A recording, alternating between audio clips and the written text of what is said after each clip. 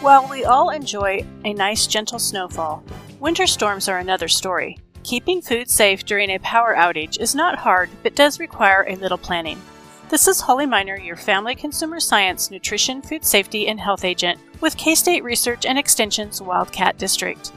Some things to consider during power outages include keeping refrigerator or freezer doors closed will help food stay cold longer.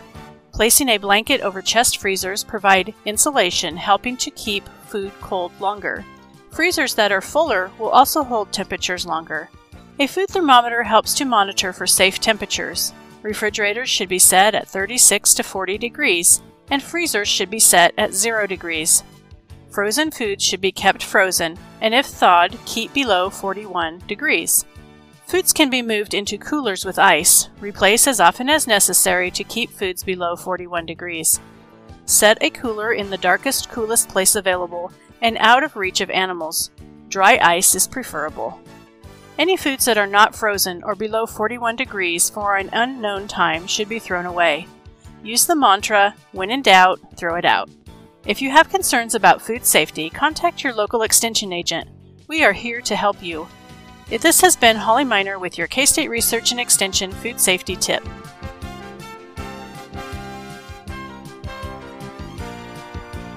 It's hard to believe that a new year is just around the corner. A new year means that we have a new start, 365 days to plan, execute, and crush our goals. This can all be exciting and overwhelming. Have you ever set a New Year's resolution to improve your health? The resolution itself sounds great, but there are several different avenues one could venture down to improve different aspects of their health and wellness. Hi, I'm Catherine Pinto, FNP and SNAP agent with K-State Research and Extension's Wildcat District. Everyone that embarks on a health and wellness journey has a different starting line, so where should you start? To ensure success, it is a great idea to use SMART goal setting methods.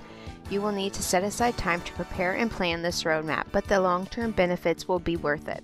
SMART goals are specific. Planning to eat healthier is a great idea, but what exactly does that mean? Aim for a specific goal instead, such as eliminating sugary beverages. Make your goal one that can easily be measured. Instead of having a goal to exercise, have a goal to strength train 3 times a week. Make sure the goal that you set is attainable. Set small goals that lead to big results over time. It's important that the goals you set are realistic. If you've never jogged a day in your life, it's not realistic to say you're going to go out and jog 15 miles on day 1. And last, set a timeline for your goals. Setting a date will give you something to keep pushing towards. Be patient and stay focused on your goals. Soon you will be on your way to a healthier and happier life for the new year. For more tools, visit the USDA at www.fns.usda.gov. This has been Catherine Pinto with your K-State Research and Extension Minute. Happy holidays!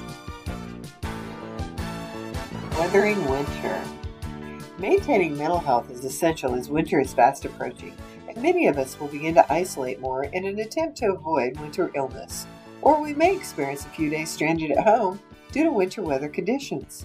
Predictability can ease our anxiety, so be sure to structure your day with set wake-up times, meals, work-study hours, and relaxation periods. Exercise can boost our endorphins and help manage stress. You can do physical workouts at home. Also, meditation, deep breathing exercises, or mindfulness can alleviate stress and promote mental well-being. Social connections are crucial for our mental health, so connect virtually to stay in touch with friends and family through video calls, messaging, or online social groups. Other tips are to set goals like organizing your space or taking care of those home projects you keep putting off. Try and pursue some activities that you enjoy.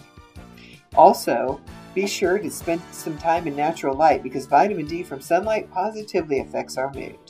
And get some fresh air when possible. Be kind to yourself and accept that it's okay to have ups and downs and seek support if needed. It's about finding a balance that works the best for you, and integrating these practices can significantly contribute to maintaining mental well-being during any type of isolation. This has been Valerie Stone with your K-State Research and Extension Minute.